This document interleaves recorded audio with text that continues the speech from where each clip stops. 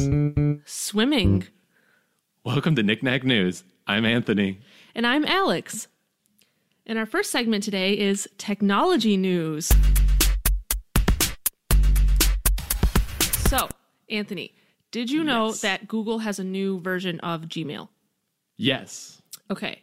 Well, they announced on Monday that they're rolling it out to all users, including G Suite users, next month. So in July, everyone is going to have access to the new features and or automatically be switched to the new features. Oh, nice. And but they said that you'll still be able to opt out for at least 12 weeks, but they're going to be switching everyone over to the new Gmail. Okay.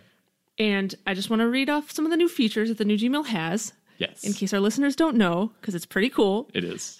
I've been using it for a while now. I actually have not, so Yeah. it's more new for me. But I know some people that we know have been using it, so I really like it, but You like it? I'll stop interrupting. okay. Go ahead. I'll read the features, and then I want to know actually how you like it, because I said, I haven't started using it yet. So it has message snoozing, which if you don't know what that is, that means that when you get a new email, you can click snooze, and it just goes away until some other time and then pops up again for you. So it's like, oh, I don't want to look at this right now. I'll look at it later. Pretty nice. Attachment previews, the ability to unsend an email. Yup. I'm pretty excited about that one. Confidential messages that self-destruct after a set time. Mm-hmm. It's also pretty interesting. A sidebar for Google Apps and Calendar and also third-party services like Trello. Offline support. And it also has the new Smart Compose feature, which tries to predict what you want to respond to an email and gives you choices, and you can just click it. And I will say, actually, I have used that because that showed up on my phone app. Yeah, the mobile app had it first. Yeah. So I've seen that feature, and I've been using that, and it actually works pretty well. It's kind of scary sometimes, actually. Kind of scary. Like, it'll be like, somebody will be like, here's an attachment. It's like, thank you for this. I'll get back to you with this. Thank you for the information. I'll continue. Like, I'm trying to remember some of my favorite ones I've had because they've been have a theory. I don't know if this is true, but it almost seems like it's learning my style of responses too. It is. That's part of it. It actually determines which when you respond to an email, how do you phrase things? Yeah, like I can tell. Like it used to be very generic, and then it's over time it's getting more and more like the types of words that I use in my responses. It's like, whoa. Yeah. It's really cool. It's really cool. A little scary, but also really cool. But yeah, it's really cool. So anyway, so they're rolling that out to all users in July. That's awesome. Yeah, like I said, I opted in probably a few months ago, so I've been using it for a while now. I haven't had to undo sending an email message yet, but it's a pretty cool feature because like you click send and you're given there's I think it's like a 5-second window you have to be like, oh wait, no. Oh, okay. And I think you can configure how long that is. It just basically doesn't send it until you say, or until you don't hit right. undo. Yeah. There's one of the labs that's in there right now lets you do that. Yeah, they actually. So I have that enabled on mine already. A bunch of the labs are now advanced features. Like they're actually part of the new suite, like the split pane and that kind of thing. That makes sense. Yeah, I also really like having my calendar on the same page. It's really convenient.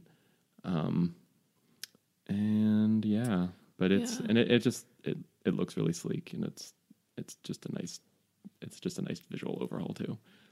It's cool. I'm pretty excited about it just because, I don't know about you listeners, but I use email all the time. I'm on it pretty much multiple times an hour during the day. So just like, I don't know. It for both it's work a big deal and my when there's email, a different. So it's like, I was really excited when my personal email also finally enabled the ability to switch. So it's cool. It's cool. Very cool. Look forward to it. Cool. Or if you don't have to look forward to it. I'm pretty sure if you have a regular Gmail account, you're able to opt in. If it's through work or something, I think they have to enable it. But if you just have regular Gmail, you should be able to say try the new Gmail, click settings. Okay. Yep, it's right there.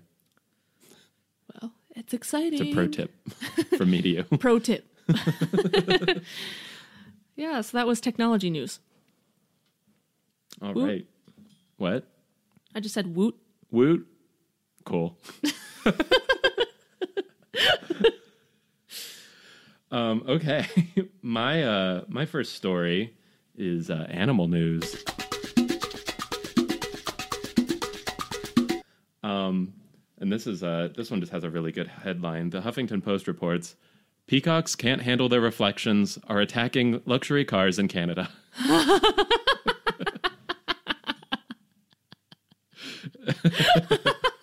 So yeah, residents of Surrey in British Columbia are having issues with feral peacocks roaming their neighborhoods. Like, they just have peacocks that are wild there, apparently. In addition to being loud, the animals keep attacking expensive cars in the area. Local Ryan Craig told CTV, with the dark-colored cars, they can see the reflection fairly clearly, so they mistake that as another peacock and have at it. They'll get to the front panel, the side panel, the rear panel, and then work around to the other side. Wow. So in addition to the car damage, March through October is their mating season, which is a really long time, but they have like really loud mating calls, which people in this area have been complaining about a lot, apparently. The city is going to continue to fine people who feed the birds, but they're not going to do anything to get rid of them. So the people are going to have to get used to loud peacocks attacking their expensive cars.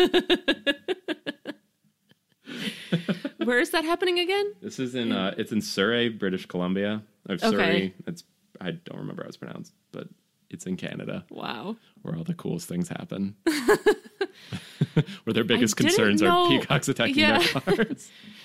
I mean, it's kind of cool that they're just wild peacocks. Yeah, right? Like, you just walk down the street and you just see That's cool. a beautiful bird. Yeah. They probably don't think so. They probably don't. It's probably like how we have the Canada geese. Mm-hmm. And we're just like, meh. Where somebody who's not used to them might think they're an attractive bird. We're just like, no, we know better. It's like, no, we know better. They're a nuisance. Canada, there's just a peacock off to the side, just fans out its tail. And it's like, and Americans just amazed by it. And Canadians are just like, wow, that's just not anything I ever would have thought would be a side effect of living in an area with wild peacocks. That's something you have to worry about here. Yeah. No, I don't think any of the wildlife attack cars here on purpose. Not on purpose. On accident, for sure. Yes. Accidental runnings in with cars, for sure, but not on purpose. So, yeah. Short but sweet, but that was animal news. All right. My next story is robot news. So this is reported by TechCrunch and also spectrum.ieee.org. Okay. Reported on this? Yeah. So last month, a group from the Tohoku University and I don't know how to pronounce this, Hachinohe College. Sounds good to me. They're Japanese, I believe. Presented a robot called the Dragon Firefighter at the International Conference on Robotics and Automation. The robot had also been displayed at the International Fire and Disaster Prevention Exhibition in Tokyo. So what it is a firefighter aid robot. Okay, so it looks like a big snake, kind of, and it has this like nozzle head, and its neck is like this, like a fire hose. Okay. Except the water pressure from the hose is diverted into outlets, so it creates lift by like jetting water out of itself. So it can and fly? It can be controlled. Yes. Yes, it can fly. Oh my God. So someone sits at a control panel of some sort and they control it, and then just water starts like jetting out of it, and it just rises up and can like snake around, and like they're controlling where it goes. So they can like fly it through a building, like meanwhile putting out fire all around it. Yes, exactly. That's so cool. It's really cool. That's so awesome. Yeah, that's exactly the point, is that they can snake it into a building instead of just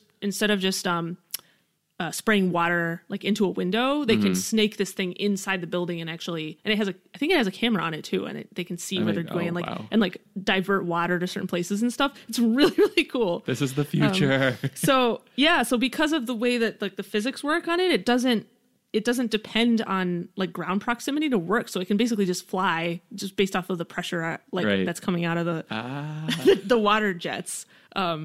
So yeah, it's that's really so cool. neat.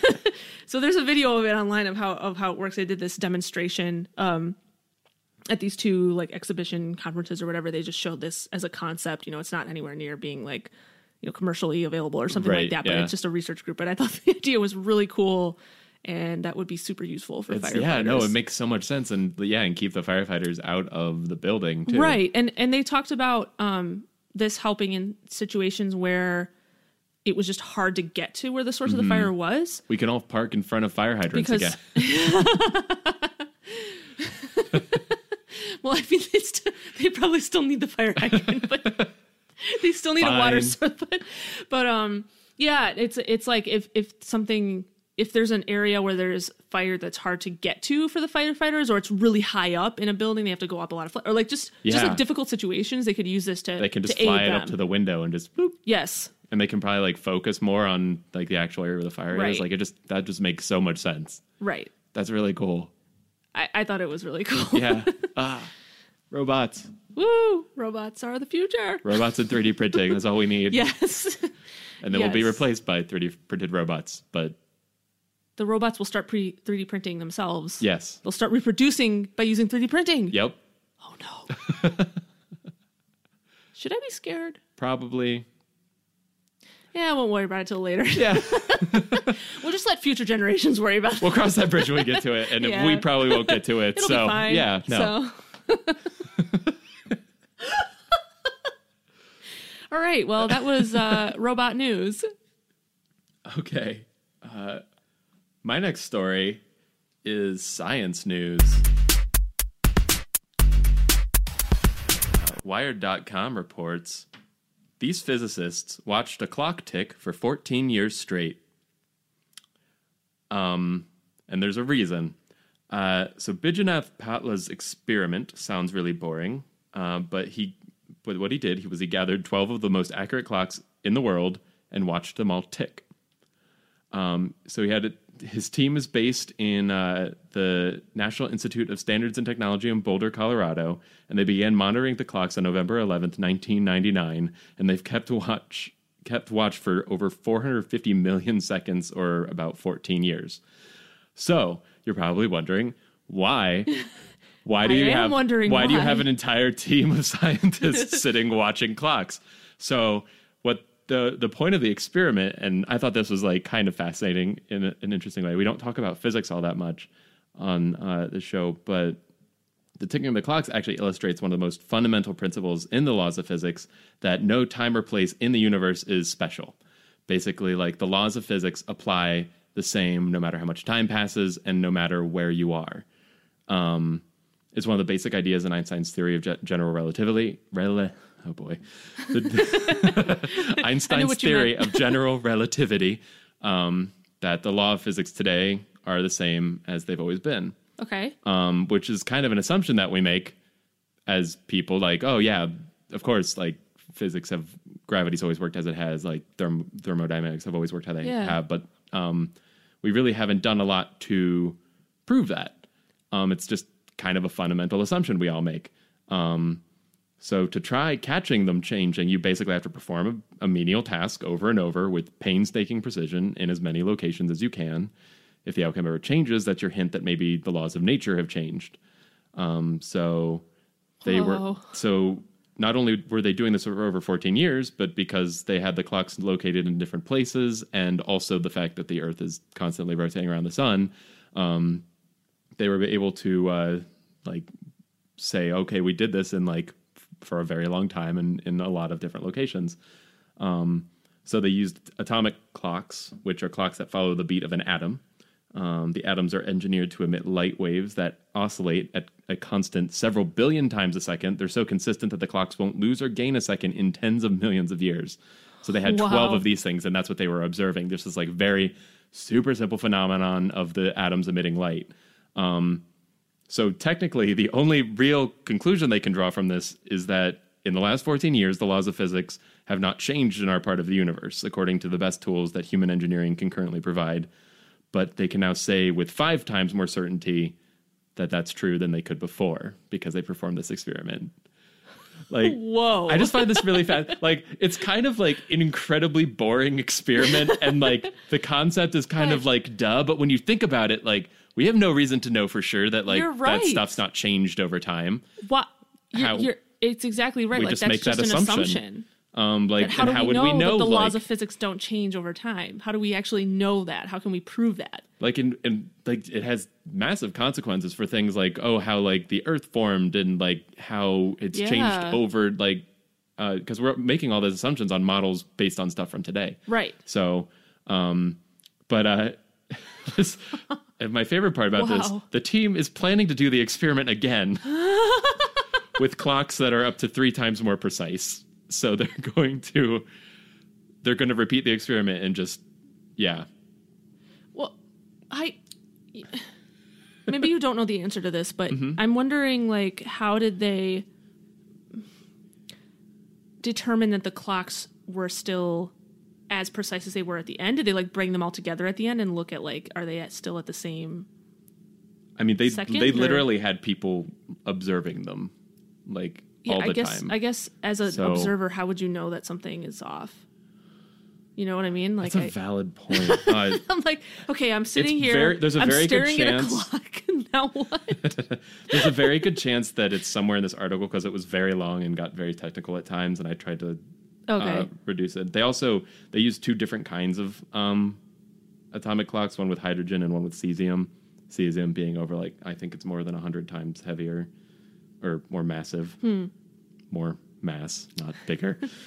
Again, in science news, when we use the term massive, we do not mean large. We mean more mass. Yes, which can mean large, but doesn't necessarily. Correct. But so they use those 2 also to make sure that there wasn't any kind of dependency there.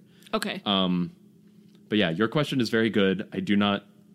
I'm sure they say somewhere in this article. It's okay if you don't know. Yeah, I don't know off the top of my head. But that's fascinating. We'll make sure to share the story, so if people want to do their own research. But yeah, I just thought that was really cool, and this like kind of like when I read what they were testing, it kind of blew my mind a little bit because I was just like, no, maybe the rules have changed, and we just have no way of knowing. One of those things like someone asks a question that you've never thought about before, and then it just makes you question everything in your life. Yes. It's like, what else have I not thought about exactly before? What else am I just assuming? I don't know. Yeah, I don't know. But really now we know, or at least we have a better idea. For at least we have actual hard evidence to support the theory and assumption that we were making before, which is good. Yes. Science. Woo! Science news. Science. All right. Well, my next segment is amazing people. So sometimes we like to do stories about amazing people doing amazing things. Yes. So this one is reported by BBC, and it's about a swimmer named Ben Lecomte. He's French. Hopefully I'm pronouncing that correctly. I'm not 100% sure, but I tried looking it up. Ben Lecomte. Yes. Yeah, that sounds correct. about right. Yeah. Lecomte. He's a 51-year-old man from France, and he recently, as in this past, Monday, the 5th, I think? No, Monday, Tuesday. Yes. He set off on a 6-month journey / attempt to become the first person to swim across the Pacific Ocean. Oh my gosh. Yes. So he just started. Correct. Okay. He just started this week, and it's a 6-month trip. So we don't know if he's amazing yet. Well, okay, but he, back in 1998, he became the first man to swim across the Atlantic Ocean. Oh, okay. Well, then. It took him 3 months. Oh my gosh. Okay. So I won't ask any more questions. So I'll tell you the info, and then you can ask questions. Okay, so so he's already amazing. So he's been training for years to do this now. This is like his next feat or whatever. So he just started it this week. So he's been training by swimming in open water for several hours every day for years, I think. And he's also been practicing visualization and dissociation exercises to mentally prepare himself because he's just going to be away from... He's just going to be surrounded by water forever. Right. Well, okay, so he has a boat with him. Right. With a team of people. Right, because he's as a support people, because he can't just be in the water, but he's got to eat and stuff. That was my main thing. I was like, wait a second. Right. So I'll explain that. Yeah. So a team of scientists will be accompanying him, and they plan during the trip, they're actually going to be doing environmental studies as just like a side thing. So they're planning on studying just plastic debris that they find in the Pacific Ocean. They're also studying the effect of extreme exercise on the heart. With who? Oh, I wonder who they're going to do. They just have a guy on the boat on a treadmill. Wait, why don't we use that one? Oh, we didn't think about that. And then also the other thing is how the Fukushima nuclear disaster has affected the ocean. Oh. So there's just like these side projects that this team will be studying while they're doing this trip. So yeah, it's kind of a multi-purpose thing. Okay, so his daily routine is going to be this. He's going to swim for 8 hours straight, I think. Uh-huh. Then he's going to go on the ship, eat, and sleep, and then just repeat that every day for 6 months. Oh my gosh. And wait, they think it's going to take 6 months? That's what they're estimating, yeah. Wow. It's pretty insane. And then they also, he is planning on eating about 8,000 calories a day to keep up his energy to be able to do this. So the article made it sound like he's eating a single meal every day that's 8,000 calories. Like, I don't know if that's really what, I don't know if he's going to be taking breaks or what. Yeah. Actually, if he's going to do the 8 hours straight or just like, 8 hours with maybe like short breaks or something like that. But, it just said swim for 8 hours and then stop to like eat and sleep and rest on the boat. Right. That's going to just be like following him basically the whole time. That's wild. With this team. So, oh man. Yeah. And if you're interested, you can actually track his progress on his website because they're going to have a GPS tracker and you can go see so like cool. Where he is in the ocean and stuff at any given point. So yeah. So that's happening for the next few months. And yeah, we won't know until December. We won't know. Like, yeah, if he's completed his journey, right? That's crazy. So, yeah. So good luck to him. And yeah. He's just going to be in the open ocean. So there's like sharks and there's things there that are like dangers. So it's not just the athletic part of it. It's also like the fact that you're swimming in the ocean. Yes. So bon voyage. I'm interested to see what happens. So that's crazy. So yeah, that was amazing people. I take back what I said. We do know he's amazing. I'm sorry. Amazing. I'm sorry, sir. Okay. The last story I brought is entertainment news. I'm really excited to talk about this. Okay. So, Gizmodo reported, but a lot of sources reported on this.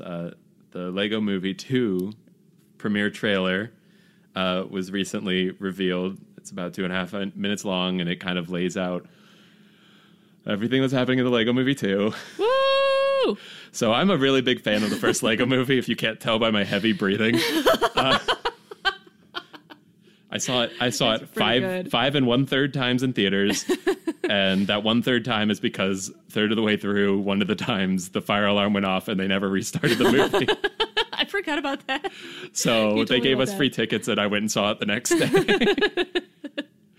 But I really love this movie. I think it was really cool visually, and I'm a big Lego fan in general, but also it had a lot of heart, and it was like a non-traditional story and had all these just wild cameos, and it was just a ton of fun.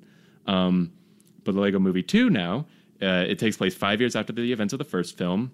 And Bricksville, the main setting of the first movie, has become an apocalyptic wasteland after the events of the Taco Tuesday alien invasion that occurred at the end of the first movie. Sorry, spoilers, but it's been a few years now. It's been too long. So most of the original cast is returning, including Lucy, played by Elizabeth Banks, Emmett, played by Chris Pratt, Batman, played by Will Arnett, Unikitty, played by Alison Brie, and Metalbeard, played by Nick Offerman. Awesome. But they're also introducing Tiffany Haddish, Stephanie Beatrice, and Arturo Castro in new roles. So some more good big names in there. And the general plot, as we know it so far, is that an alien comes and kidnaps Lucy and the rest of the crew, except for Emmett, because they determine that Emmett is the least useful person in the group. So they're all kidnapped and taken to a remote galaxy, And Emmett has to find a way to save all of his friends. The Bricksville becoming like a Mad Max style wasteland is one of my favorite things. I think that's just going to be a really interesting place to start a story. And kind of continuing in there, I thought they did like a really good job in the first movie of like addressing like what it means to play and like how age factors in and stuff like that. And in this one, the producers Dan Lin and Chris McKay have said that this film will specifically explore gender differences in toys and toy marketing. There's going to be a bigger focus on the little sister that was like That's cool. alluded to in the first movie. In the trailer, for example, the alien is like talking to Lucy and says, "Oh, so you did all the cool stuff, and the hapless male is still the hero of the story," and like that kind of thing. So I really appreciate that. I'm so excited. And you, I love the Lego unfortunately, movie. we do have to wait a little while. It is coming out February 8th, 2019. Oh, what? So it's still a ways off, but that doesn't mean I'm any less excited. And yeah, as a big fan of the first one, I'm really looking forward to seeing it and then buying all of the Lego sets that go along with it. I loved the first movie too. Not as much as you, but I don't know didn't if see it as anyone many did. times. But I really, really liked that movie a lot. Like I thought it was just so clever, and I loved the animation style too. Just felt very different. I mean, it was different. I mean, there had, but yeah, I really enjoyed that movie a lot, and I am really looking forward to the sequel. Yes. Definitely will see it in theaters. Yes, I was just very excited to bring this because I love the Lego movie. Just love Lego movies and Legos in general. Right? Yes, and also Legos in general. I decorate my house with them. They're fun. Yeah. So that was entertainment news. Awesome. Anyway, guess what time it is? We get so weird every time. Why do we get so weird? I don't know. I think it's time, though, for breaking news. Breaking news. The part of the show where we find a story that has happened today and talk about it. Breaking news. Let's go. Let's go.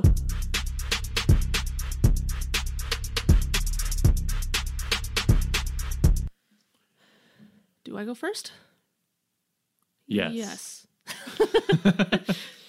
Okay. So I found, this is on CBS Money Watch. KFC is creating a vegetarian version of its fried chicken in the UK. Okay. I don't...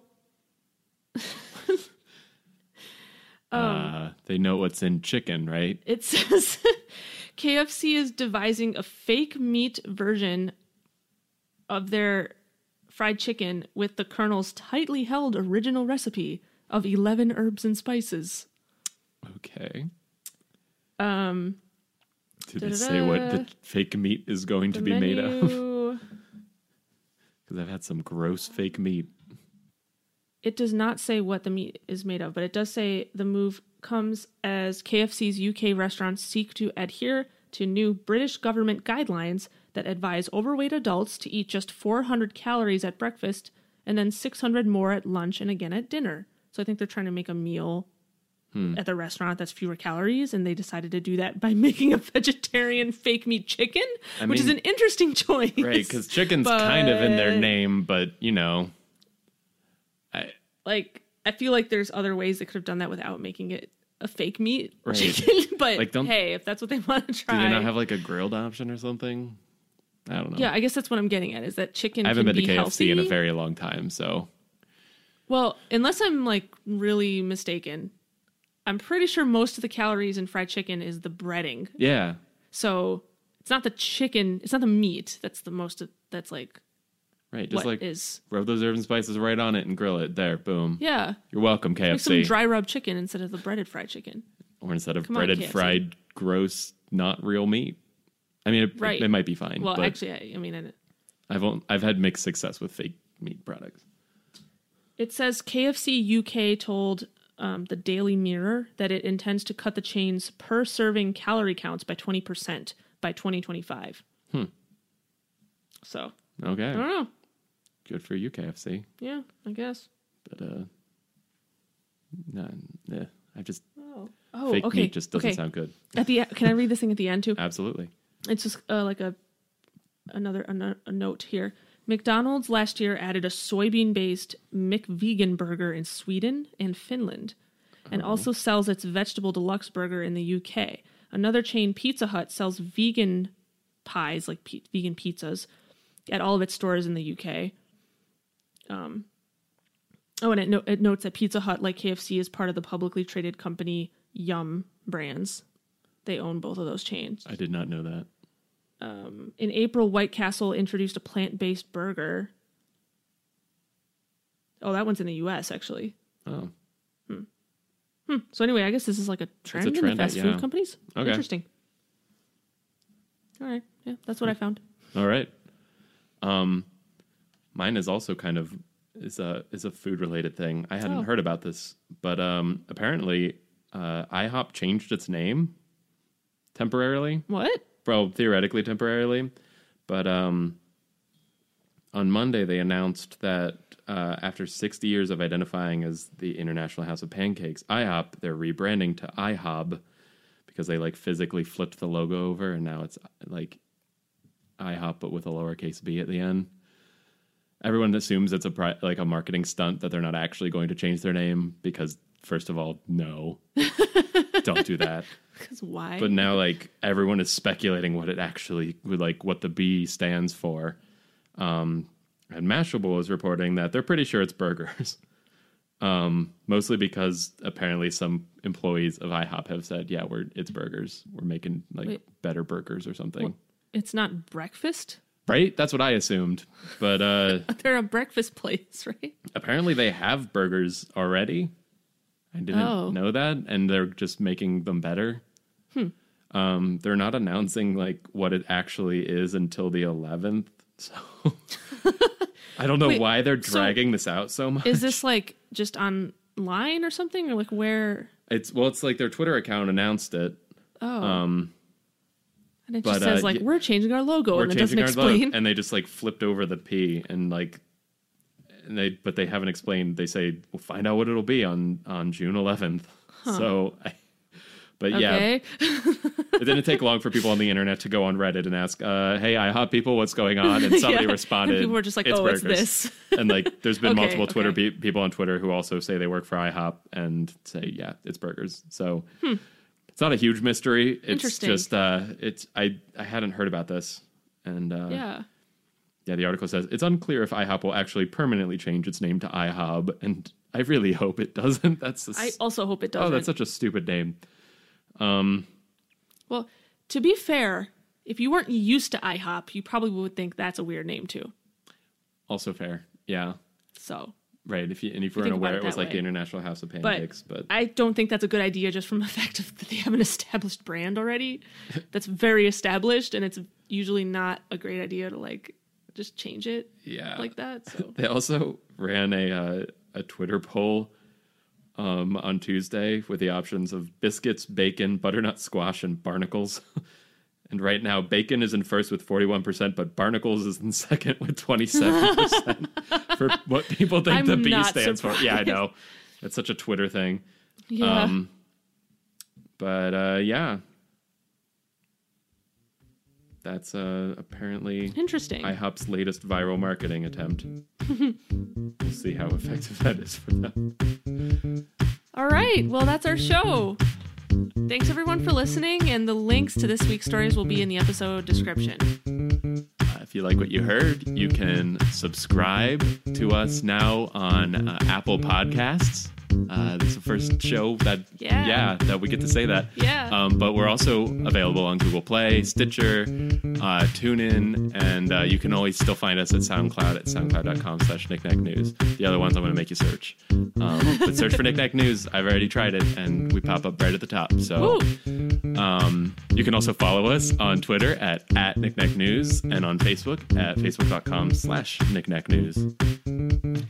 Thank you so much for listening, everybody, and we'll see you next week.